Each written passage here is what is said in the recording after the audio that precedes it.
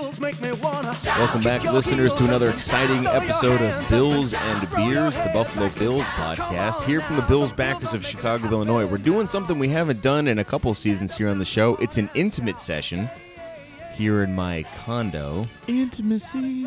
It's me and Sujit. I'm Lars. We're coming off of With Lars and Sujit. The infuriating Monday night loss, which is a redundant phrase in Bills Nation, last night to the Seattle Seahawks. We did not have a chance to record immediately following the game. I was unable to attend the bar. I was staying at the luxurious Westin in Lombard, Illinois, in advance of our company's all-hands meeting. It was wonderful. Just for every one of you that is not from the Chicagoland area, Lombard, it's kind of like Steve Lombard from Office Space, right? It's Lumberg. like Lumberg, Yeah. right? So Lumberg is a little bit like Lombard. Yeah. There's some nice parts to it, but Yeah, overall. if it's basically the Dockers khakis of Chicago suburbs.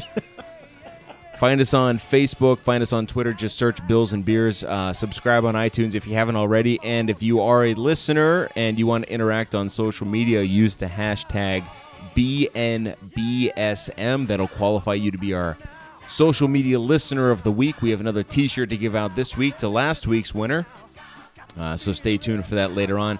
We have got so much to talk about as it pertains to last night's game. And we're obviously not at a loud bar. We're not coming right off of the conclusion of the game, so we're not as impassioned as we otherwise would have been.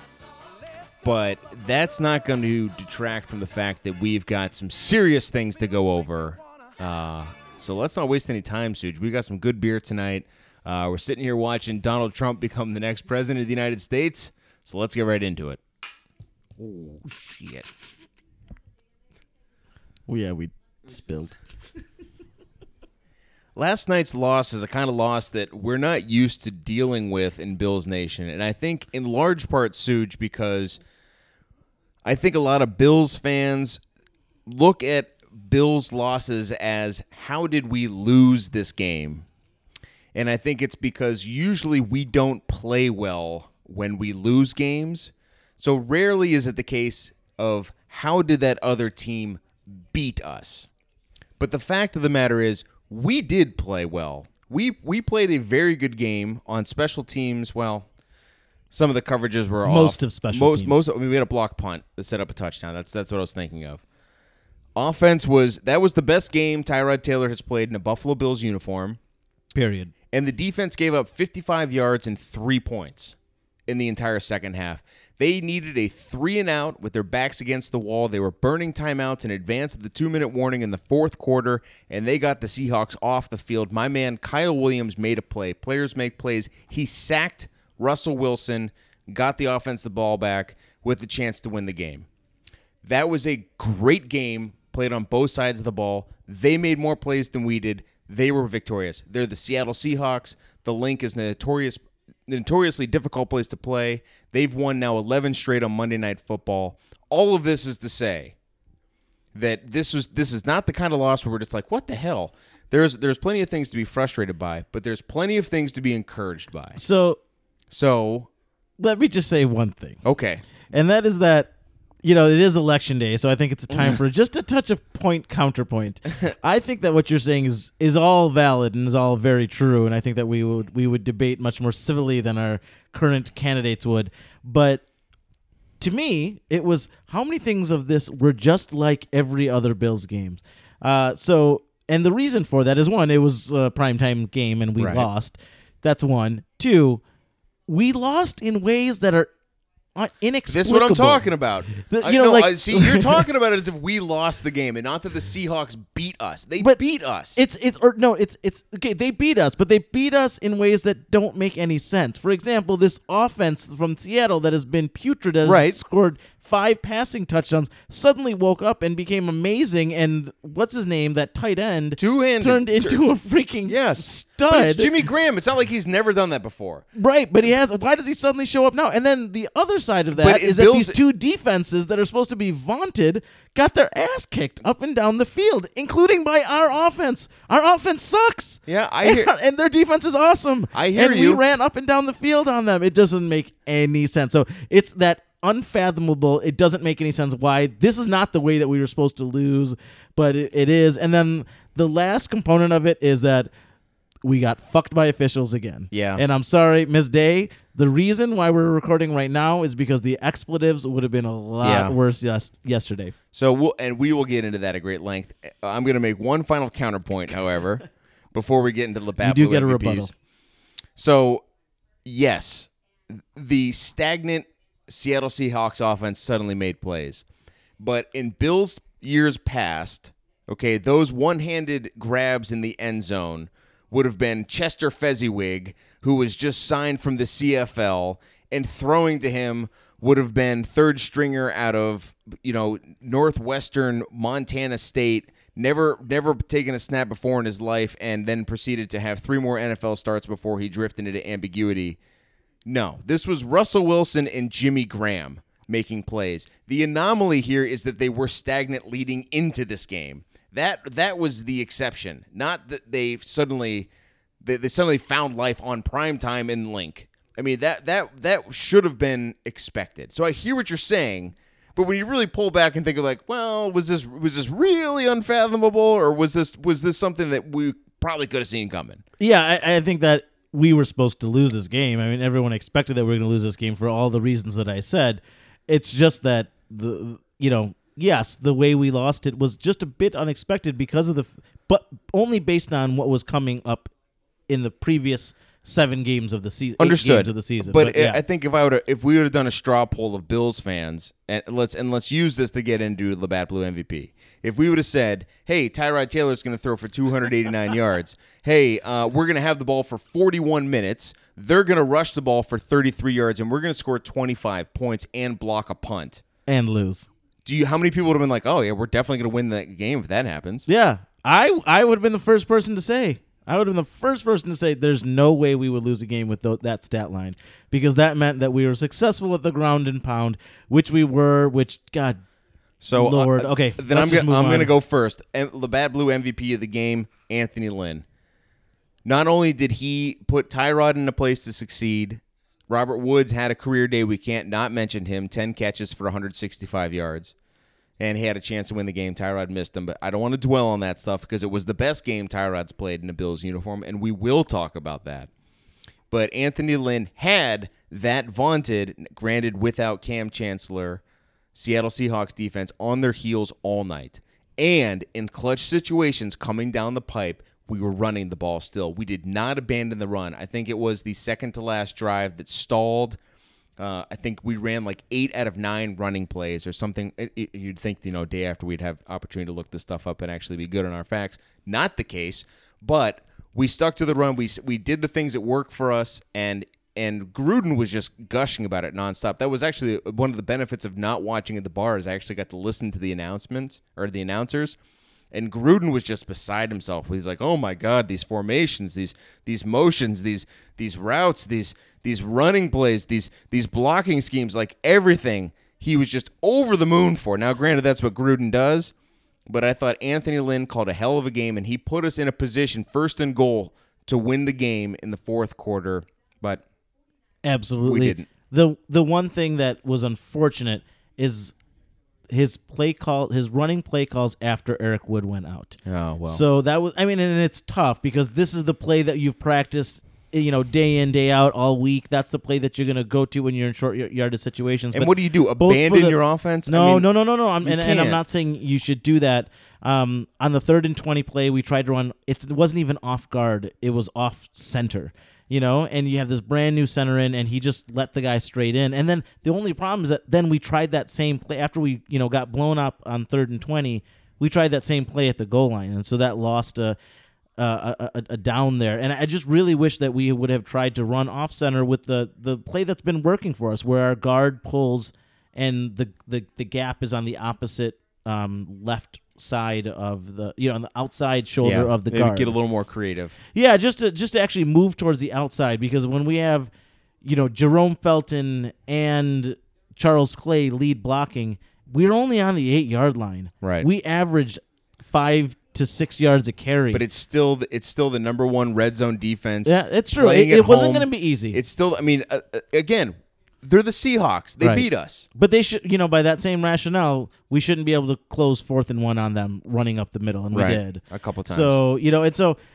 I agree. I think he called an amazing game. I think that I loved the fact that he actually stuck with the run despite the fact we were down a little bit. We were actually joking at the bar that, or on our text messaging thread that, oh no, we're down by 8. We're suddenly going to abandon the run, and we didn't. Nope. And so that was encouraging. There was so many encouraging things during this game. So that gets to my Labatt Blue MVP. And it's always easy to give it to Shady or easy to give it to Tyrod in this situation. I kind of feel like we should, because he did play his best game, but I'm not going to, because he still needs to, besides the Tennessee game, he needs to be able to 4-point deficit. He needs to be able to come back in the fourth quarter. So who I'm going to give it to is a person that I think really showed up, and that is, I'm going to give it to the position of backup running back. Jerome Felton and Mike Gillislee. Yep. Mike Gillislee has done nothing in this league but act like Fred Jackson. Yeah. So he has been this appreciated, underestimated player who, when given the chance to actually perform, is performing really admirably. Is he the same as Shady? Absolutely not. We don't want him to be. We don't need him to be. Right. But is he a serviceable NFL running back, at least in this offense? Absolutely. When you're gaining, his average gain was higher than Shady's. I think it was closer to 6, and Shady was closer to 5. I mean, it's different when you run fewer plays. But the other thing is that this guy scores touchdowns. Like in the previous games, he's done nothing but proven himself. Right. And so it just, and then Jerome Felton, man, ever since I gave him my Jenny Cream Ale Bummer of the Week, the guy has just, or ever since he came back to the team, he's found a new form. Whether it was him running in for that 4th and 1. Did he need a kick in the pants? Maybe it was what they were hoping would happen with Carlos Was it a wake Williams. up call? I mean, was it a like, hey man, thanks but no thanks, and there's the door. And by the way, no other team wants you. So if you want to come back and you want to play good, great. Here's right. We have a And spot now if he left, people would want him again. Just like people wanted him, when he came out for too much money. For too much money. But now, hey, the NFL is a very humbling place when you're not performing, as Stephon Gilmore will soon learn. Oh, so let's get to our Jenny Cream Ale players of the week. What a bummers of the seamless transition that was! And how can you look anywhere else but the secondary? And I don't know if it's as simple as Aaron Williams going down. I know that plays some role in it, but I am kind of at my wit's end here, because a lot of the discussion you see is like, well, Rex Ryan shouldn't be running this defense, which exposes his cornerbacks. And my question to that has been, then why did you hire Rex Ryan? My question to that, Suge, is, okay, go ahead and name for me the NFL defensive coordinator that runs a defense which doesn't require its cornerbacks to be good. Because we're going to talk about this being a quarterbacks league, and you're going to play against quarterbacks who have weapons like Jimmy Graham and will throw the ball deep to Doug Baldwin. Which defensive coordinators out there can get by with the kind of play we've been getting from our cornerbacks? Let alone, I understand that Rex might require a little bit more from them, but they're not even at par. They are so bad right now that horrible. It's not about scheme, and I don't care if they've got double, triple, quadruple team. And I want to make this point because I've been making it in one way, shape, or form this entire podcast. It is possible to play a great game and still get beat. And I know that it's a team sport. Most sports are. We're not talking about golf. We're not talking about tennis. We're talking about a team sport. Baseball is a team sport. Football is a team sport. Hockey is a team sport. Basketball is a team sport. In all of these sports, no scheme. Cricket. cricket is a team sport. No scheme, no strategy, no tactic is foolproof. At some point in the contest, it's going to come down to one-on-one, and it's going to come down to beating the man who's directly in front of you. And it doesn't matter what's going on anywhere else on the playing surface. At some point, you're going to have to man up and be better than the guy in front of you. The equivalent in baseball is a ground ball comes to you, you have to field it. There's nobody out there that's going to do it for you. You know, eventually you're going to have to throw it to first, and that's what your teammate will do for you. But in that moment, you have to cleanly field the ball and throw it. And in football, you have to guard your man.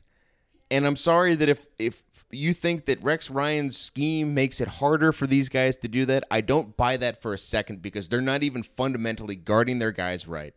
And they are just getting beat. This game, the Patriots game that we lost, and the New York Jets game, three games had one thing in common.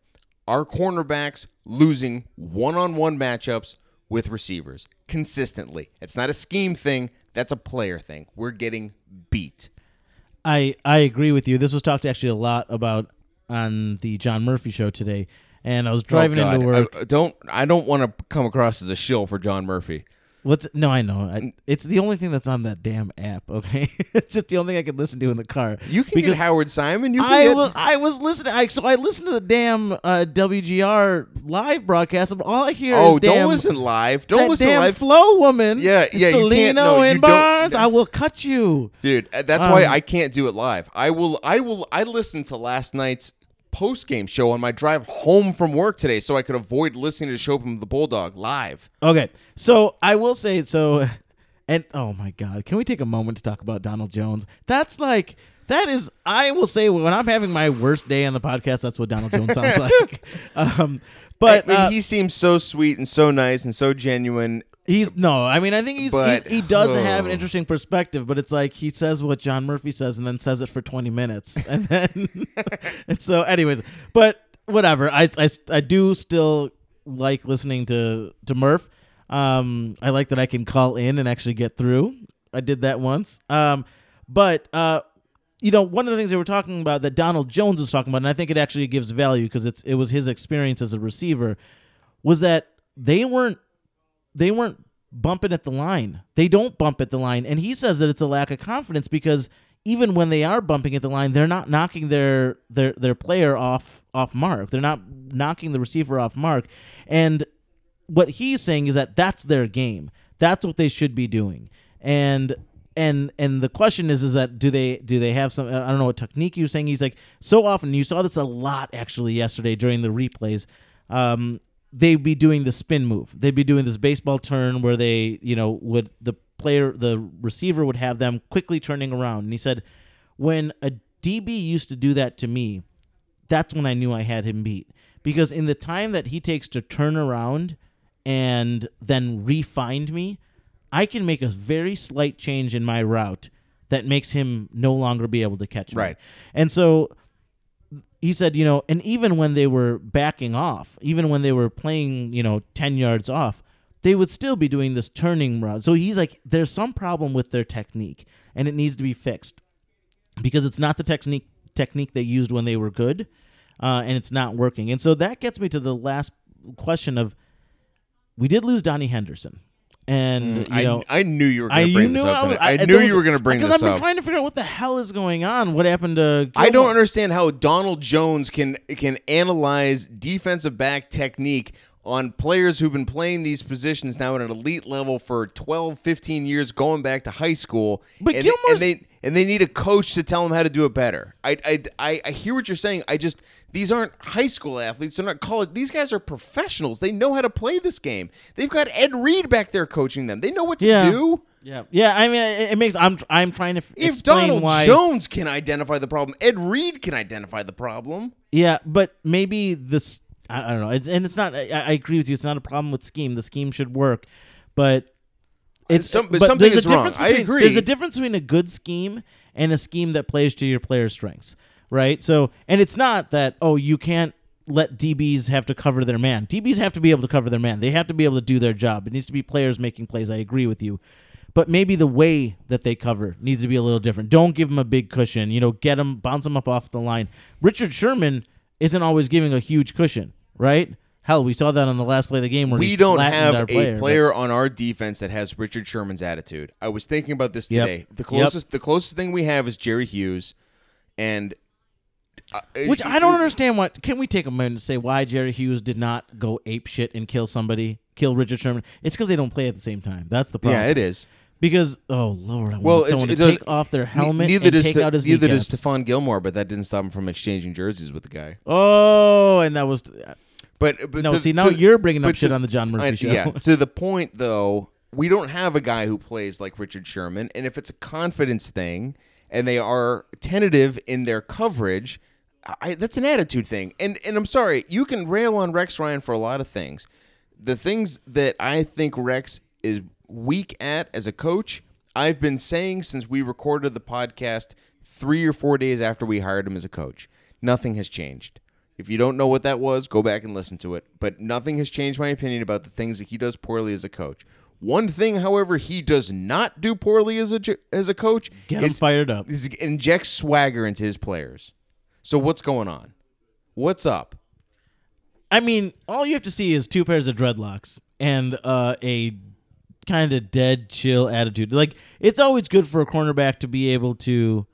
That sounded really racist. Yeah, I don't know what you're going with that. I don't know what the because dreadlocks Richard Sherman has dreadlocks too. Yeah. No, I was actually kind of thinking of like the Rastafarian, I smoke weed and I'm chill, that type of thing. So anyways, I didn't mean that way. But what I mean is that both those guys are these soft-spoken, quiet guys that talk like this. Darby and Gilmore both. That's what, you just got to look at the tape and I think I'm valuable in the way. I want someone to be like Richard Sherman says, "Hey, I was going to make a play on the ball. I went for the ball. No, I didn't go for his leg. Of course I didn't. I went for the ball. He's full of shit. Yeah. Damn it, I keep swearing. It's all right. But he's full of it. But he's doing it, and he's got that swagger, and you know what? It's a lot easier for him to get paid, even if he is no better than Stephon Gilmore in the previous years. He will get paid because he tells everybody how good he is. Yeah. And you know what? I know that there's you don't want to have this self-boasting player all the time, but maybe every once in a while that's what's worth it, and you need a Jerry Hughes of the team because your other players, your teammates, need to be able to see you get fired up. I don't. The only player we had in our secondary who plays like that is Aaron Williams, and I think we did miss him. We will miss him. We're going and frankly, Leotis. Leotis used to get fired up. I used to love Leotis, and Nickel Roby still does. But I agree, but he's also he's not that smaller person. than Bill. Yeah. Yeah, I hear you. So it's a mystery. What the hell is going on with those two guys? I don't know if Stephon Gilmore, if this is a protest season on his part, but when has a guy in a heated contract battle who's asking for top 5 money ever come out and been this flat in a contract season? And the Bills have him by the small ones, too. They can slap the franchise tag on him. But why would they? Why would you want him on the team? I mean, I'm not saying they will, and I'm certainly not saying they should. But it makes no sense for the two of them to be performing as poorly as they are. And Darby got burned in a very visible way down the field by Baldwin. Rex benched him, said he was too sick to perform. I don't know if that was true. But that's what, again, I love that about Rex. He even when he benches a guy when he's clearly being outperformed, he finds a way to make makes an excuse for him because he's a player's coach, right? But then, and I'm sure we'll hear it from Jam and Jeff Day here in a moment, Gilmore getting leapt over by Jimmy Graham. It's a freaking tight end jumping over you. We are now calling his shots. Jeff has been up and down social media, all over this podcast, talking about how Gilmore is the worst tackler in the NFL, and then he pulls that shit on Monday Night Football. And if there was any doubt, well, the entire world got to see it last night. Yeah, because he doesn't try and tackle. He doesn't drive through a tackle. He just tries to be an impediment with his shoulder. Yeah, he tries to go after the legs. And remember, we actually talked about this. I said, "You think you're going to be able to tackle Gronk that way?" Well, Jimmy Graham is as close to the thing as Gronk as we've played this year. He leapt over him. Yeah, it's completely ridiculous. So, speaking of successful tight ends like Jimmy Graham, we don't have one. So my Jenny Cream Ale bummer of the week is we're taking that long to get to that point. Yeah, I guess we were going to Charles Clay. Yeah. In a game where Robert Woods was able to muster 165 yards and Tyrod Taylor had his best game. Where was Charles Clay? Where was he? When we watched Jimmy Graham, who has been available to us when we were actually looking, and we said no, his best days are behind him. We had this guy that was supposed to be a stud. We paid a lot of money to. And I said it before about Jerome Felton, that he was not worth the money. He should go. And you brought this up last week. He has just not panned out to be the Charles player. Clay. With Charles Clay. He's not panned out to be the player. You know what? When you are a tight end, especially in this offense, yes, you have to block. You have to make Shady look good because you have to open up running lanes. Which he does do a good job of. He does do a good job of, but so does Nick O'Leary. Right, so does Nick O'Leary and costs a fraction of the money. Right. But that's not why saves he was tremendously on receivers' gloves. Yeah, exactly. And plus we can get like probably great golfing opportunities, right? Tips. But I mean, it's just where is it? I mean, I remember one pass over the middle from Tyrod that was this crazy touchdown. Did he even get targeted last night? I think he have like 3 yards or something. It was something ridiculous. It was some obscenely low. Jeff tweeted it out after the game. I was too depressed. Yeah. But I mean, there's nothing there. There's zero there, and maybe they said, okay, we're going to take away Jimmy Graham. Every time the Bills have said, okay, we're going to take away this player, they at least make a couple catches. They make a couple good plays. And you say, wow, we limited him to 30 yards. That was a great job by our offense or by our defense. He did nothing. I mean, he blocked, but, come on, just get another Jerome Felton or get another play like that if all you want him to do is block. We needed him to be another outlet. You know where we really would have needed him? At 1st and goal. With 1 minute left in the game at the 8-yard line. That's a great point. That is where a large receiver, tight end, and you know what? should be the person. They're going to stack the box, and they're going to play that short zone. Great. Put our big dude out there. Tell him to post up 6 yards. Put it right in his waist. And why can't he jump higher than Richard Sherman? Don't even. No. Put it literally at his waist. So he goes out, turns around, posts up a player, catches it, and then just tries to back in as far as he can. Great. You get 6, 7, 8 yards. Now it's 2nd, 2 or 3, and we're still moving the ball. I mean, that play on 1st down, and it works to him. I'm not disagreeing with you, Suge. I don't think that this is on Charles Clay, though. No, not the loss, but I'm just saying the lack of productivity. No. Either thing, to be honest.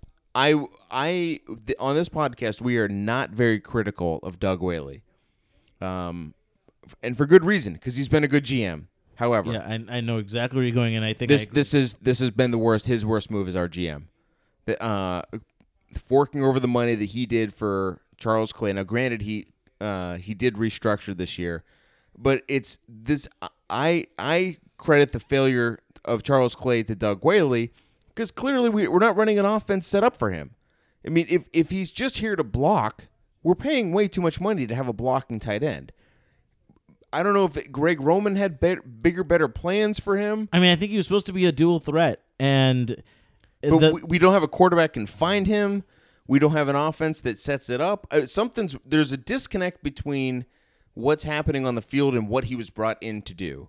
And so I also think he wasn't that great in Miami. He was good, but he wasn't a stud. He is good. Like when you get him in open space, as a tight end with the ball in his hands, he's one of the shiftier, faster. But he goes down really easily. Yeah, sometimes. Yeah, there's not. It's not like when Gronk has the ball. Okay, let's not compare everyone to Gronk. Let's just we don't compare everyone to Tom Brady. But still, when who's the guy that's on the Bears? Or the guy that was on the Bears, the tight end now on the Patriots. So yeah, exactly. So Panthers. Greg Olsen. And Martellus Bennett, these players, when they get hit, they don't go down right away. A little DB like Stephon Gilmore, when he tries to tackle them, either gets left over if you're Stephon Gilmore or gets knocked to the ground, and they get another 6-7 yards. Charles Clay goes down very easily. He does not play like the size that he is. Yeah. And that's what's disappointing to me is that, I remember that Miami game where he did catch the ball on the left sideline. That's all I remember. And he made a couple moves and he made his way to the end zone. That was like the era of Carlos Williams doing that on a regular basis. Right. And this was like this awesome offense that was starting to come together and that you can't tackle us in the open field. Haven't seen it since. Nope. And that was week 4 last year? Week 3?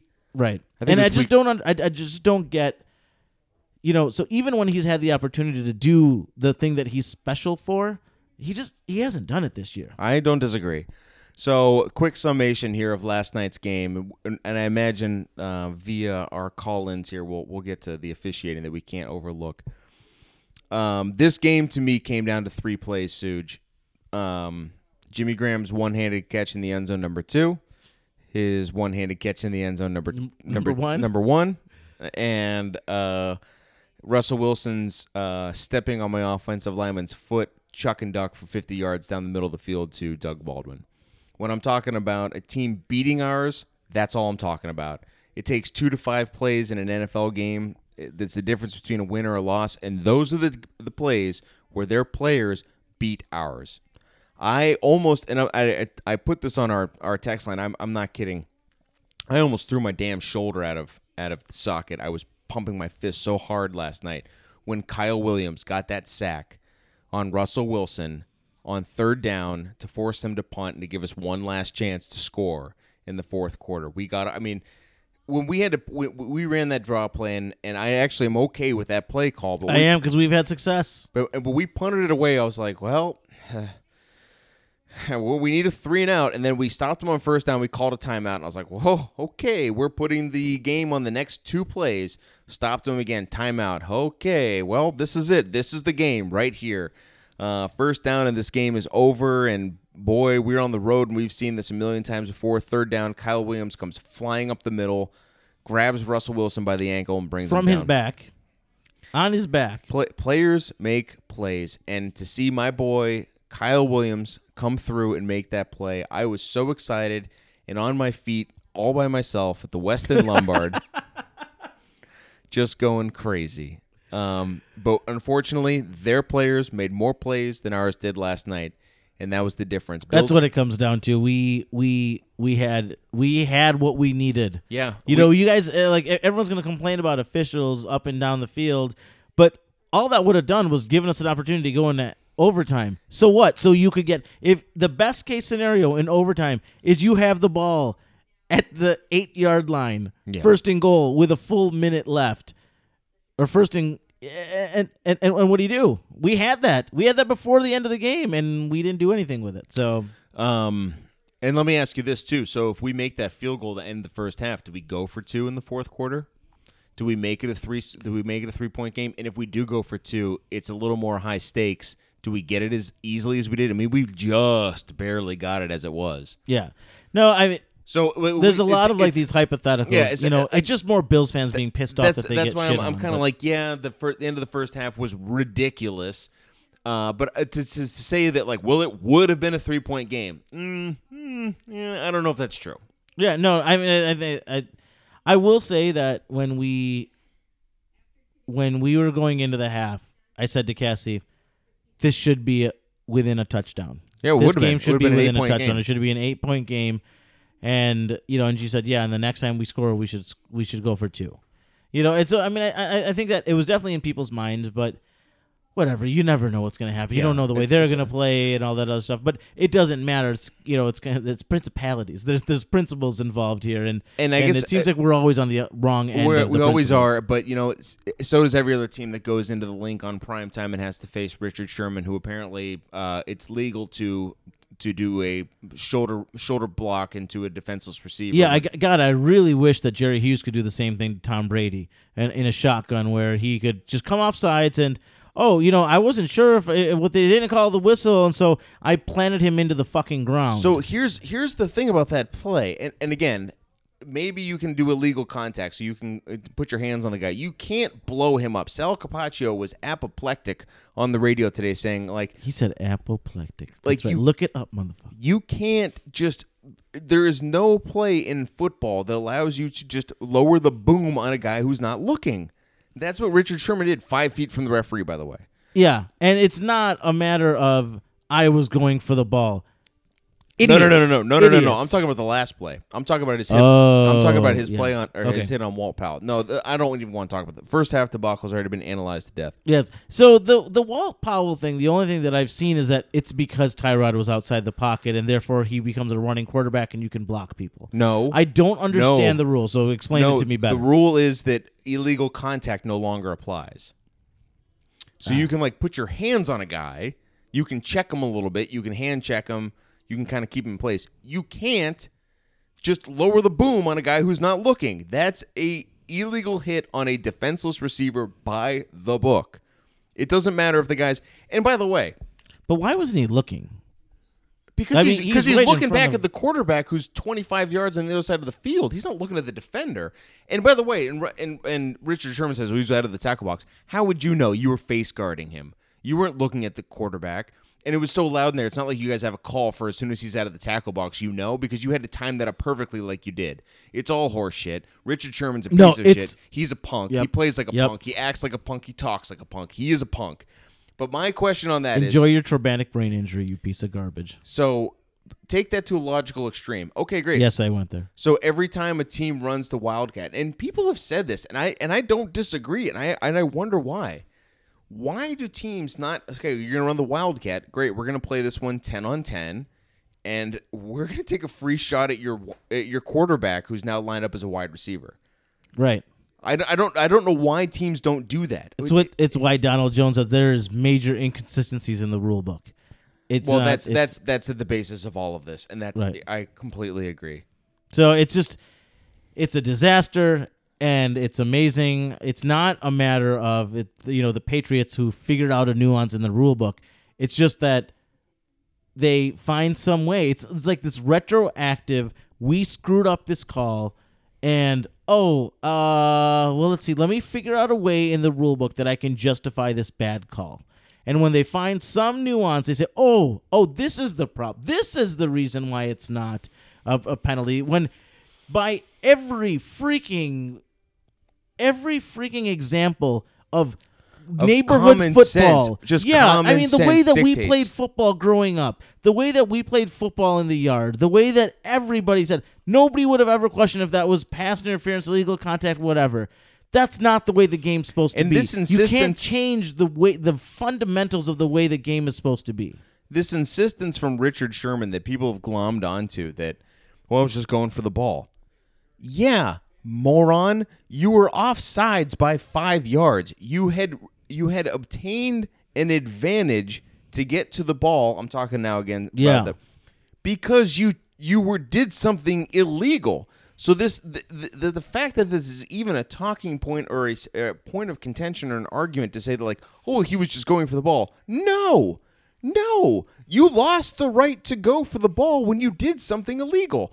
If it was a quarterback standing there and you just ran right at him and just grabbed his arm and threw him, you'd be ejected from the game. You'd be fine. People would be like, what are you thinking? You can't do that. Yeah, and this is the ridiculous bull s. It's common sense. That is ESPN and the ESPN announcers that in the post-game conference, those idiots are sitting there on the field and I'm like, it's actually kind of a smart play by him because what did he have to lose? I'm like, what are we doing here? Yeah. What is this a sport? Yeah. Because that's why I was so mad that I was asking one of our scrub players to take off his helmet and take out his effing knees. Yeah. Because if that's the way we're playing the game, it's no holds barred. Let's just take people out. Let's target. the way that we probably should have targeted Richard Sherman yesterday. Right, and like just as the Bills used to reserve a roster spot for Jordan Gay on a kickoff specials, great. Let's sign a scrub off the streets every week to be our enforcer. And when that guy's on the field, watch out because he's coming for somebody's knee. And great, eject him. Okay, fine. Eject who cares? him, kick him out of the league, Yeah, and let the fine him. Bills pay him $1 million. Yeah. And he will be a hero in Bills Nation. Is that the league we want? Because there's spirit of the law and there's letter of the law. Right. Let's stop enforcing the latter at the expense of the former. Absolutely. That's a good place to stop right there because there's nothing else to say on the matter that hasn't already been said, and there's nobody listening to this podcast right now who disagrees with us. It's so lonely when there's only 2 glasses.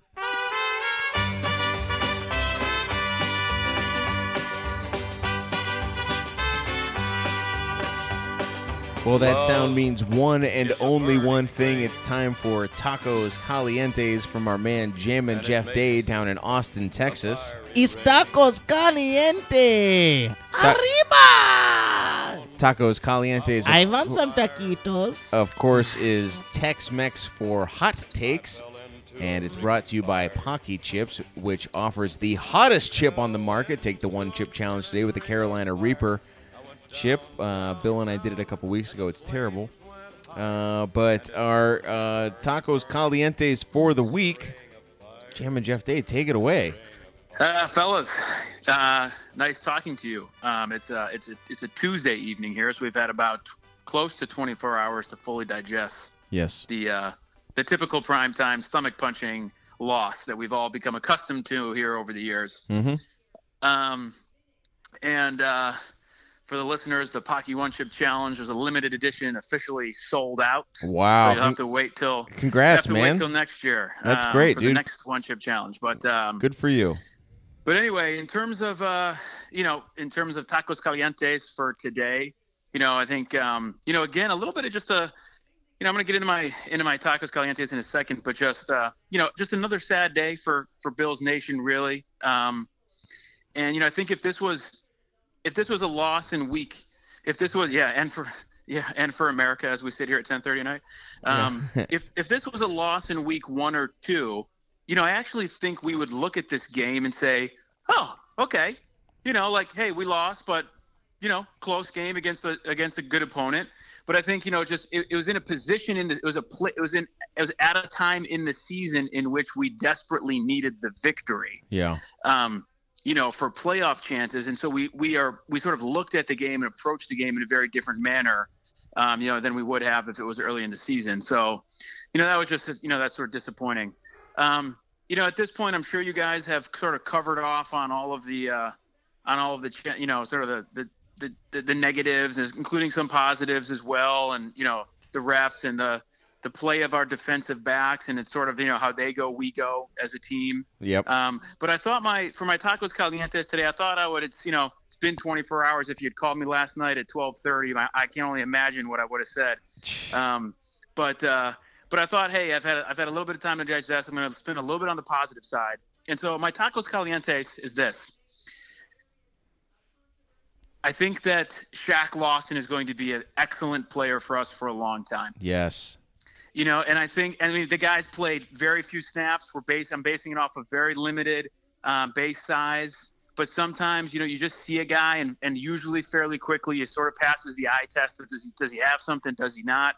And seeing Shaq Lawson out there for now 2.5 games in a limited capacity, he seems to have, as let's remind ourselves, has had 10 NFL practices in his entire career. Yeah, and Jeff, I've been touching on it a couple times tonight. I was watching the game alone by myself at the Westin Lombard last night in an executive suite. By the way, I haven't added that. I was in an executive suite, which is quite nice. It doesn't make it better. But Jeff, I was watching it by myself in a hotel. Oh, look at Rudy Giuliani, microphone in his face. I was watching it by myself, and when he had that sack last night, when Shaq Lawson got that sack, I said aloud, "Oh, whoa, wow!" I mean, he came off the edge and barreled through players like they weren't even there, and I had no choice but to give it an audible response because I was like, Jesus Christ, that guy coming through the middle. Yeah, he's really big. He's a big dude. Actually, he's big, but he's not fat big. He's No. So he's Javon Curse big. He's you my know? height, but with 50 pounds more. Yeah, and it's not. I mean, it's not even Javon Curse because he's not just lean. He's got He's some a big boy. inertia to him too. It's just but moves. he can move. He can move. And yeah, when he got really that sack exciting. last night, I was like, wow, looking forward to more of that. Okay. Yeah, and I think you need a player like that. Rex Ryan has always had a drafted player that was amazing at pass rush, whether or somewhere amazing on the defensive Just a line, wrecking ball. and that allowed him to just rush 3. Yep.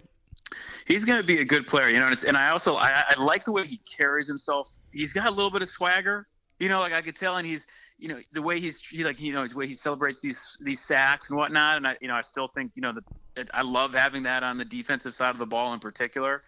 I mean, the Bills' pass rush this year has been is very impressive. Number 1 in the NFL in sacks, baby.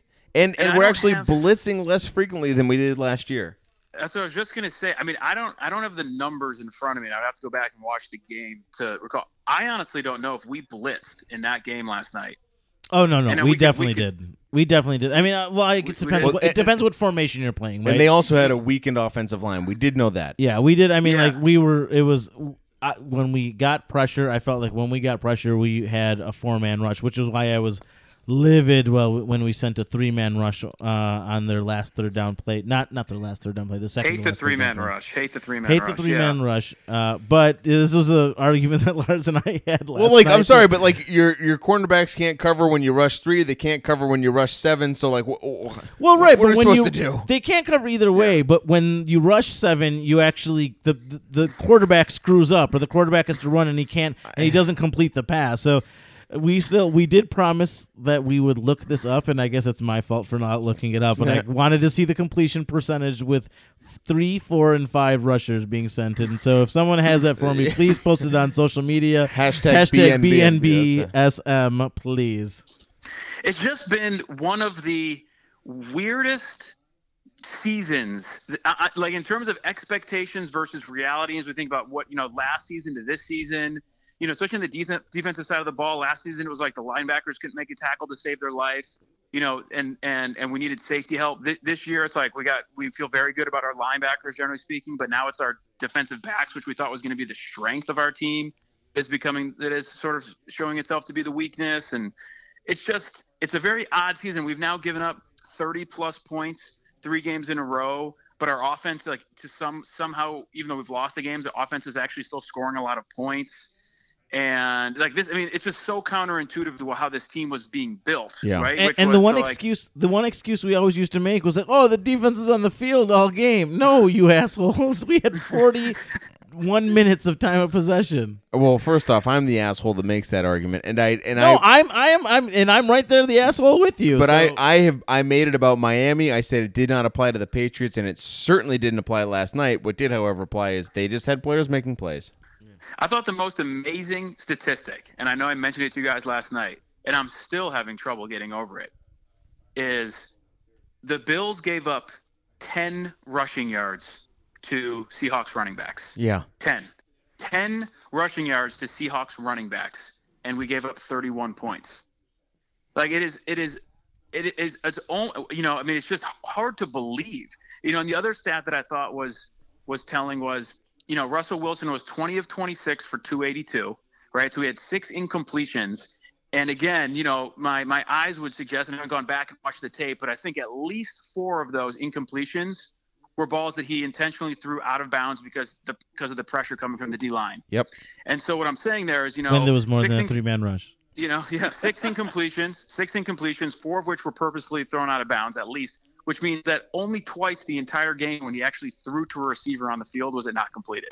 Yeah, and that's what else do you need to know about our defensive backs? Well, it's also what else do you need to know about Russell Wilson when he's on? Also he's true. An obscenely accurate. And he was QB. Good last night.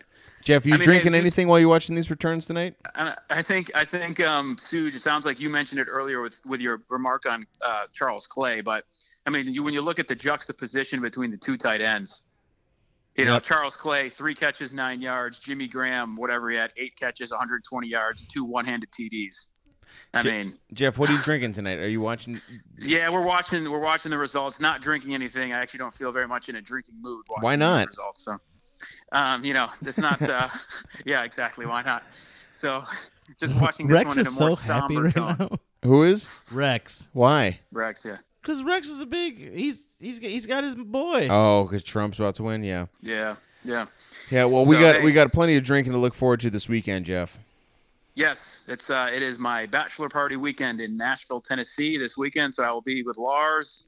Oh, as Jeff, well as Buffalo Bill. Jeff, I'm gonna come to your wedding. Okay, just so you know, I'm just gonna show up. Come on, okay? come on down. Come on down to Austin. Come on down. New Year's Eve. Jeff, it's always a pleasure to hear from you. If you haven't, sold out of Carolina Reaper chips, and that's kind of what we've been referring to as it correlates to the tacos calientes from Jam and Jeff Day in Austin, Texas. But let me be the first to say that Pocky has a delicious offering of chips, and if you haven't checked out any of them, I encourage you to check out at least one of them because they're all good.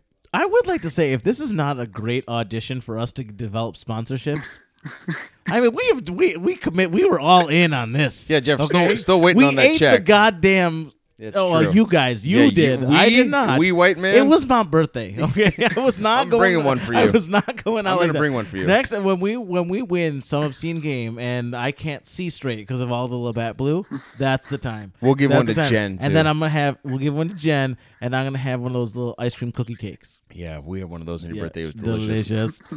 All right, Jeff, we'll send our best to Teresa. We'll see you this weekend, and go Bills. Go America. All right, go Bills.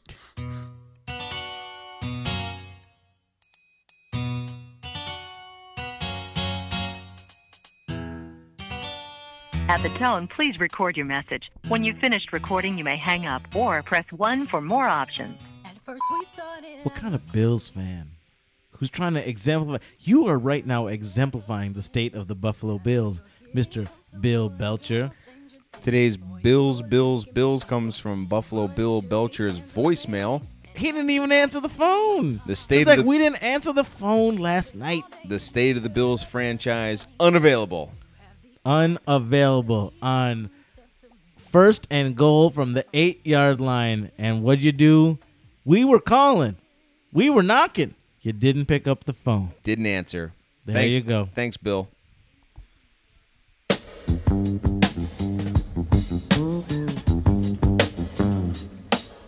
Well, we're coming up on the end of the episode here, which means it's time for the wild card portion of today's episode. It's the wild card, baby. And this is Bills and Beards. We talk about the Buffalo Bills, but we do so drinking beer. And we had an assortment of things tonight that's been quite delicious. Suge brought over two, what did you call them? Did you call these? I call them bombers. Bombers, The okay. 22 ounces. Bombers, Yeah. growlers, pounders. You know, there's a lot of names out there. Bombers is a good name for it. And we split the Lagunitas Hop Stupid, which I've had before. It's one of the few bombers that the place around the corner from me sells. And I actually think we have the other one you brought too, which I haven't dipped into yet. I'm going to have a little bit. Hop Stupid's always good. It's delicious. Just about everything from Lagunitas is great. And there is a spectacular Lagunitas factory brewery here Yes. now in Chicago. Have you done the tour? Have we It's talked great. about this? I haven't done Yeah. the tour, but I went there and I took a picture of literally like half a football field of Lagunitas IPA just sitting there in kegs. Each of the kegs in my picture looked like a little can. Yeah. Like it was just unbelievable. But it's a great spot, good food, great space. Just interesting. Not a great like, neighborhood. Not a great neighborhood. Go during the day. Pull Go up during the the Chicago Tribune go homicide during map, the and day. you'll find that there's Yeah, quite a go- few of them in the vicinity. day. It's a great place to brew beer. I mean, Um, and for all the listeners not outside, or for all the listeners outside of Chicago, let me just say that I know that you think that the entire city of Chicago is one giant homicide case, but in fact, here in our And city, apparently you voted. here in our city, homicides are very, very concentrated onto like maybe 4, 5, 6 different areas. And this brewery happens to be kind of close to one. And we were drinking something else from this brewery tonight, the Little Something, which is a little more of a standard for them. And I bought this as part of my Weston Lombard adventure last night at the Target next door to the hotel, a 6-pack for $8.47. Yeah, and Lagunitas is a little something. It's a nice break. So you got your the nice thing about Lagunitas is that they actually tell you the IBU values. And for those of you That's that like don't hoppiness know or what the an bitterness? IBU is, it's a bitterness. It's Yeah. International Bitter Units. International something. So Lagunitas Hop Stupid is this crazy hoppy ale that is 102 IBU, while the Lagunitas Little Something Ale is 64 Wow. IBU. So it gives you a sense of what these beers are like. Little Something's a little bit of an easier drinking beer. Hop Stupid is more something that's going to slap you in the mouth, slap you on the You know, tongue. it's funny 'cause- It's 8% versus 7.5% with Little Something. But yeah, Little Something's a little bit easier drinking, which might be trouble at 7.5%. Yeah. But yeah, both solid beers. But the other thing that we're drinking, Well, let me just and- interject real quick, because I did notice going from the Hop Stupid to Little Something that it was oddly smooth in Yeah. comparison. And Little Something 7.5. I mean, it's got some bite to it. Yeah, and I think that's one of those things. So we were actually going to record at another place earlier today. We were going to record at a place in Chicago known as Bitter Pops. Bitter Pops is on Lincoln Avenue, west side of Lincoln Avenue, just south of the intersection of Racine, Lincoln, and Diversity. Roscoe. Yes, Roscoe. You sure about that? Yeah, I spent a lot of money there.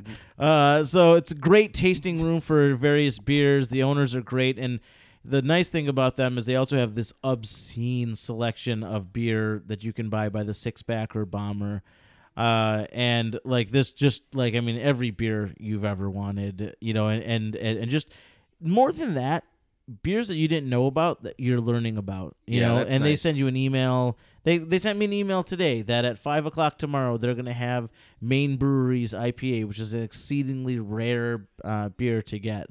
So, great place to check out. We were going to record from there. We're waiting to hear back from them. We will at some point. We will at some point. Because we also have a couple midweek call-ins we want to do. This is obviously an unconventional recording schedule for us, being on a Tuesday night. Right. But the other beer we had today was a little bit of a Stone Brewery. Appropriate if and it looks like it might not be an if, but when we elect President Trump, we are drinking the Arrogant Bastard Ale with a giant devil on the front. Wow. You know what? Look, you might like them, you might love them. You might hate them. My job is to say what's good and what's bad, and this is a damn good beer. There's a picture of the devil on the front, but it's a strong-looking devil, and he's got a beer in his hand, and he's not going to let anybody take our goddamn American jobs. All right, so whatever your political leanings are, which we are all very varied actually here on this podcast, Intolerant. and yeah, we're all very, very tolerant. So on this podcast. in all disclosure, I voted for my mom today. I wrote in my mom, Don Weborg.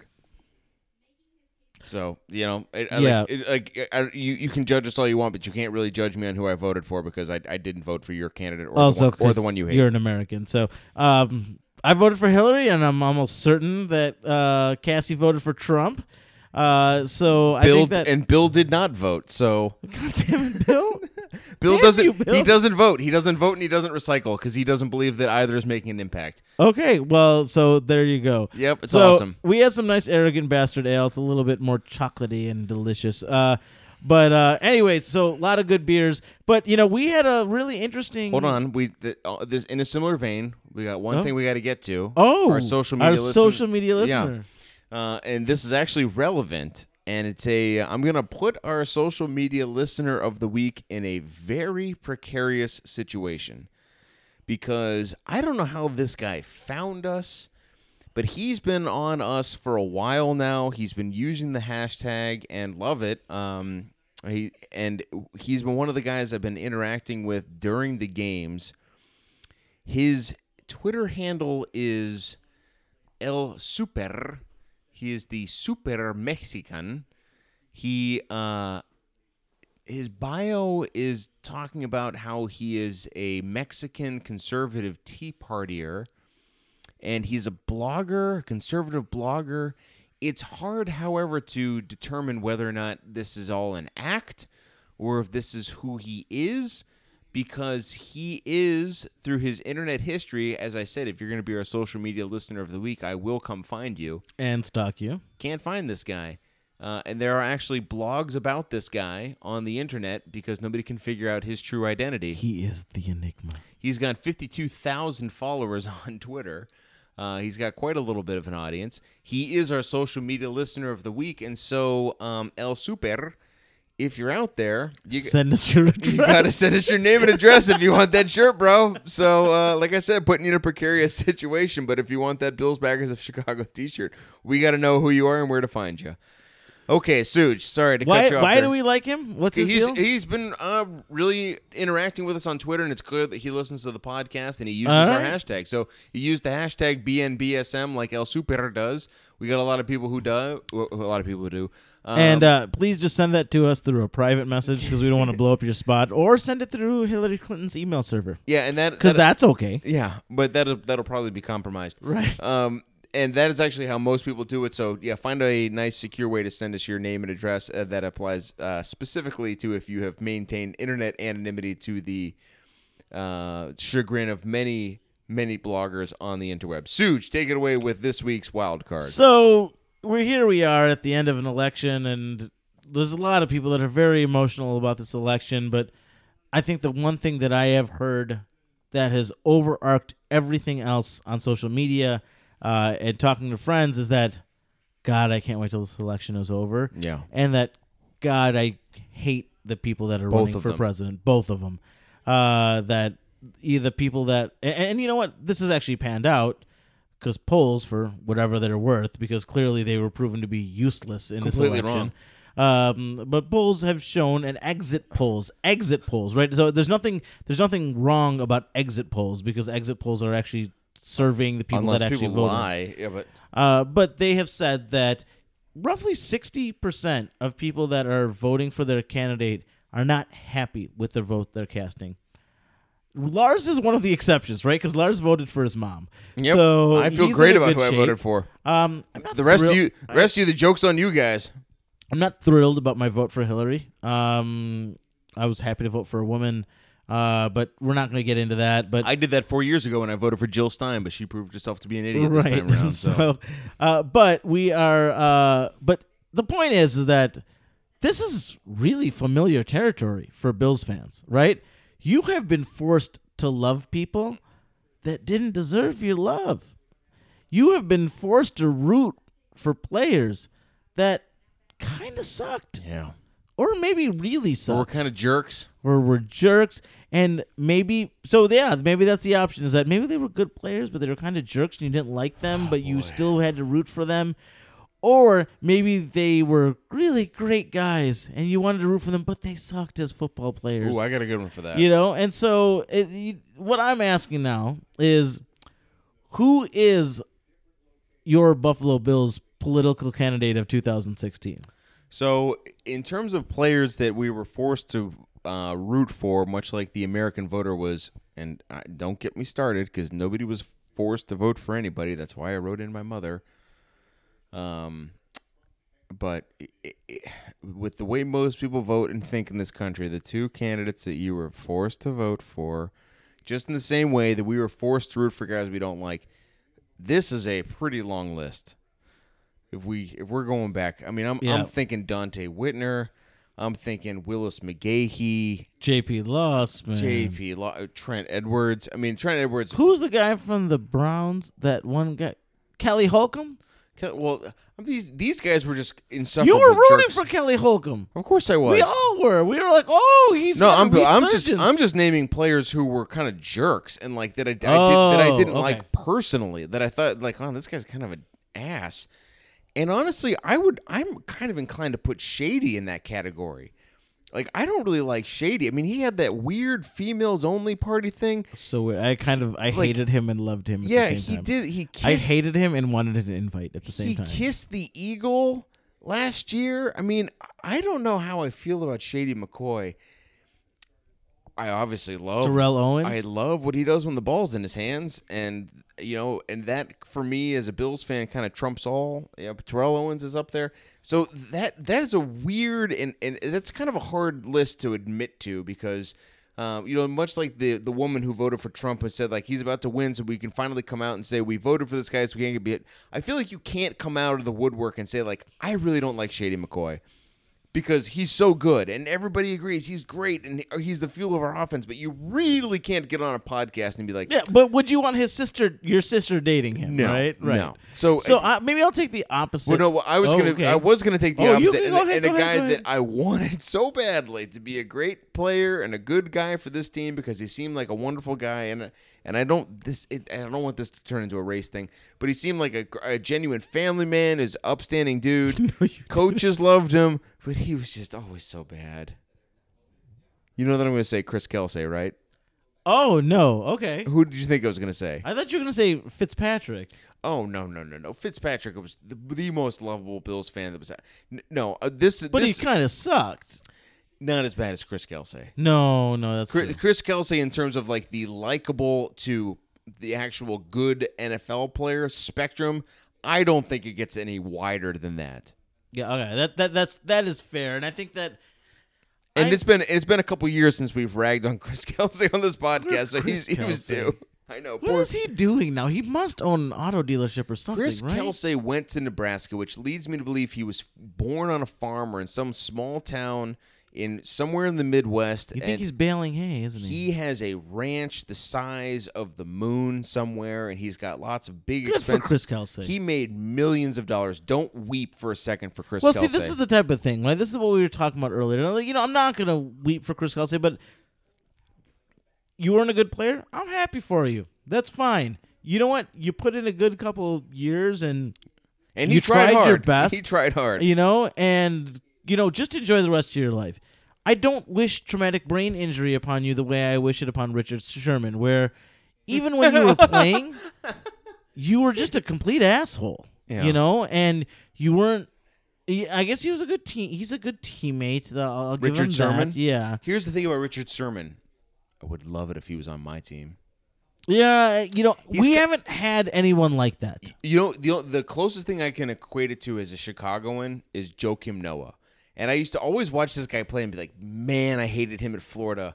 Man, I'm glad he's on the team that I root for because he would be such a pain in the ass to be having to play against all the time. Yeah, but he wasn't. He was arrogant. He would. Who are we talking about now? Joakim Noah. He would be, like cheering and kind of arrogant with his cheers, obnoxious with his cheers.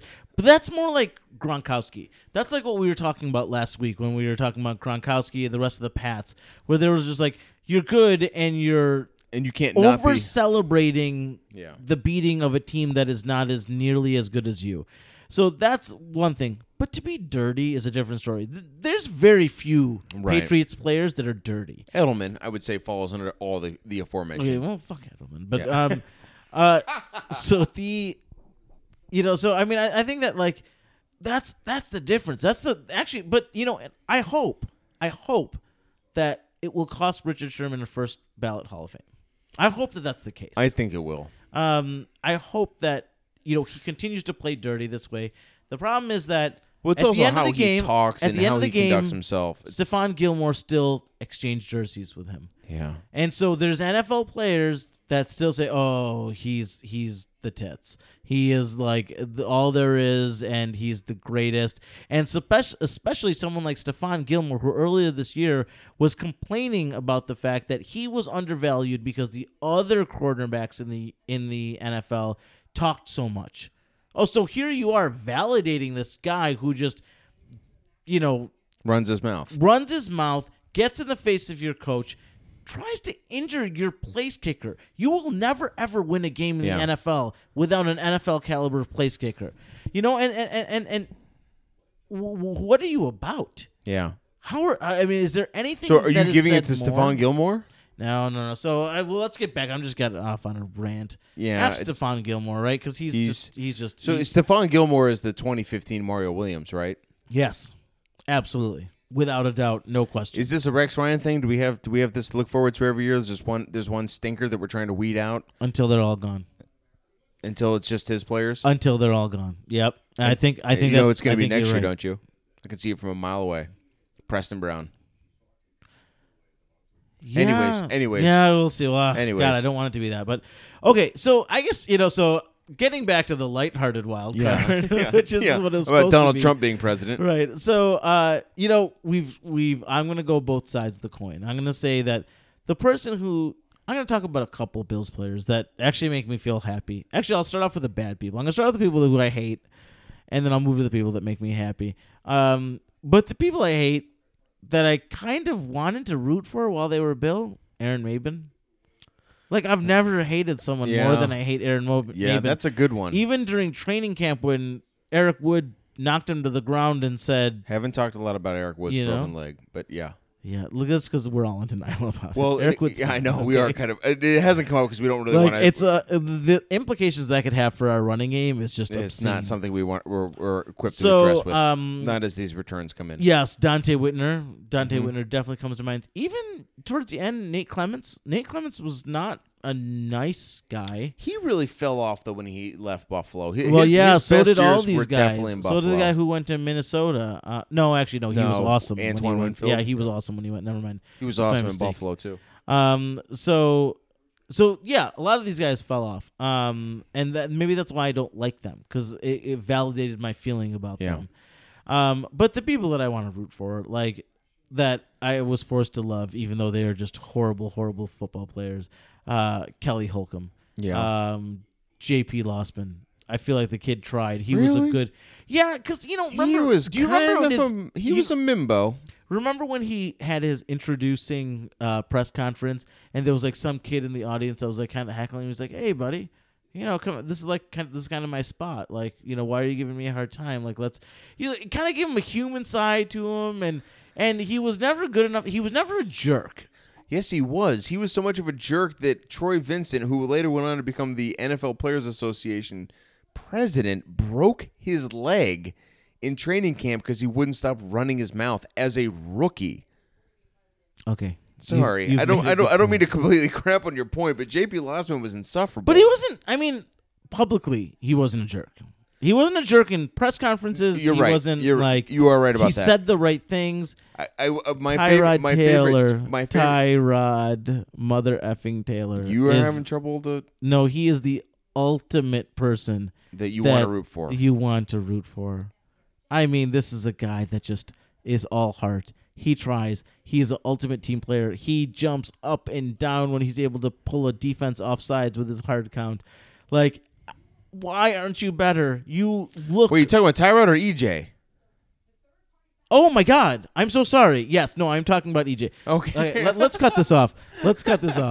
So you're talking about EJ? So Tyrod. Wow. Okay, let's do it again. Because it applies to EJ too. Because I want nothing more than EJ Manuel to be the quarterback that he was literally built to be. Yeah. So EJ Manuel. E.J. Manuel, you are the top of my list of the quarterback that I wanted to be so good. I saw you throw I saw you on that Senior Bowl. We all saw you on that Senior Bowl. We've seen him throw some crazy good passes. Even as a Bill, he's thrown some great passes. Yeah, and you said all the right things. You worked hard. You're not that bright, but you really were trying. We had that great footage of our receptionist giving you a big hug the day after draft day. It was storybook. Written you in the were stars. meant to be our franchise quarterback. More so than Tyrod Taylor, who was this like guy who just showed up from this other place and just like, he made it through and all that. But you were our savior. You were this guy, and you're so bad. You're worse than J.P. Lossman. You're worse than Kelly Holcomb. You're worse than. Whoa! I'm gonna go through. Whoa! Did you watch that Jaguars game? Okay, it's one thing. It's like, he also brought us back in that game, and I'm not. Did he though? Yes, he did. Yeah, he kind of did. He did. I mean, but that's the whole story, though. Like that's the whole story with EJ him. giveth, EJ taketh away. And he's always on the wrong. Yeah. I don't care. I want you to be successful. I want you to have 17 car dealerships when you leave the Bills. I want you. You were a rock star, Bill. You just weren't. You weren't starting quality, but you were a rock star. Yep, and invest wisely, because now that we have President Trump, you're going to need an investment portfolio that can be liquidated at a drop of a dime. Or what we discussed earlier, that this may be the pleasant surprise that Tyrod Taylor was for us. Maybe Donald Trump is going to throw for 298 yards in his first game in office. So let's be positive. Let's focus on the fact that, hey, Donald Trump, brilliant campaign. Yep, I There's agree. nobody that can ever doubt that this was arguably one of the most brilliant campaigns that has ever been run. And if you disagree with that statement, that means you can't see the forest through the trees. That means you're too caught up in headlines and what the media's feeding you, and actually not being able to actually see what this man was doing to the American public and the American conversation, and how he manipulated the whole thing from the start. And he's been doing it since 2013. Yeah, and it was brilliant. So I'm very curious, frankly, because it's my country. I'm very curious to see who the real Donald Trump is once he's actually in office. That's who I pay my taxes to. Yeah. But anyways, it is what it is. Congratulations to everyone that voted for Donald Trump. Hey, who knows what's going to happen, but that's what it's looking like. We wish. I mean, it's all our country, and I think that's at the end of the day.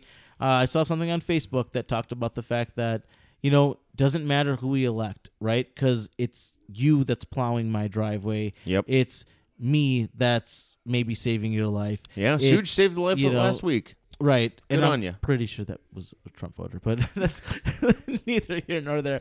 But it's you that's helping me out of a ditch when my car falls over. So we are one country from this moment on. We are one Bills nation, and we are one country. And it doesn't matter who's president. Because if the fucking Bills win the Super Bowl, we're all fucking celebrating. Good. That's right. And it'll be on that note, and it'll be me recording your podcast. Absolutely. So it's important to remember that we are one country. We are all one Bills nation. So let's just stick together. Let's get Shady running. We got the bye week. Let's make this happen. We got it coming up. So on behalf of, we didn't mention her tonight except for alluding to her support for our soon-to-be president. On behalf of the lovely Miss Cassie Hutton, on behalf of Jam and Jeff Day down in Austin, Texas, and Buffalo Bill Belcher's voicemail, and the president of the Bills backers who cheat, I'm Lars. Find us on Facebook and on Twitter. Just search Bills and Beers and subscribe on iTunes and use that hashtag BNBSM. We'll talk to you again in 2 weeks. Until then, enjoy a nice Bills-less Sunday. And we'll see you after the Cincinnati game. Go Bills. The Bills make me wanna shout.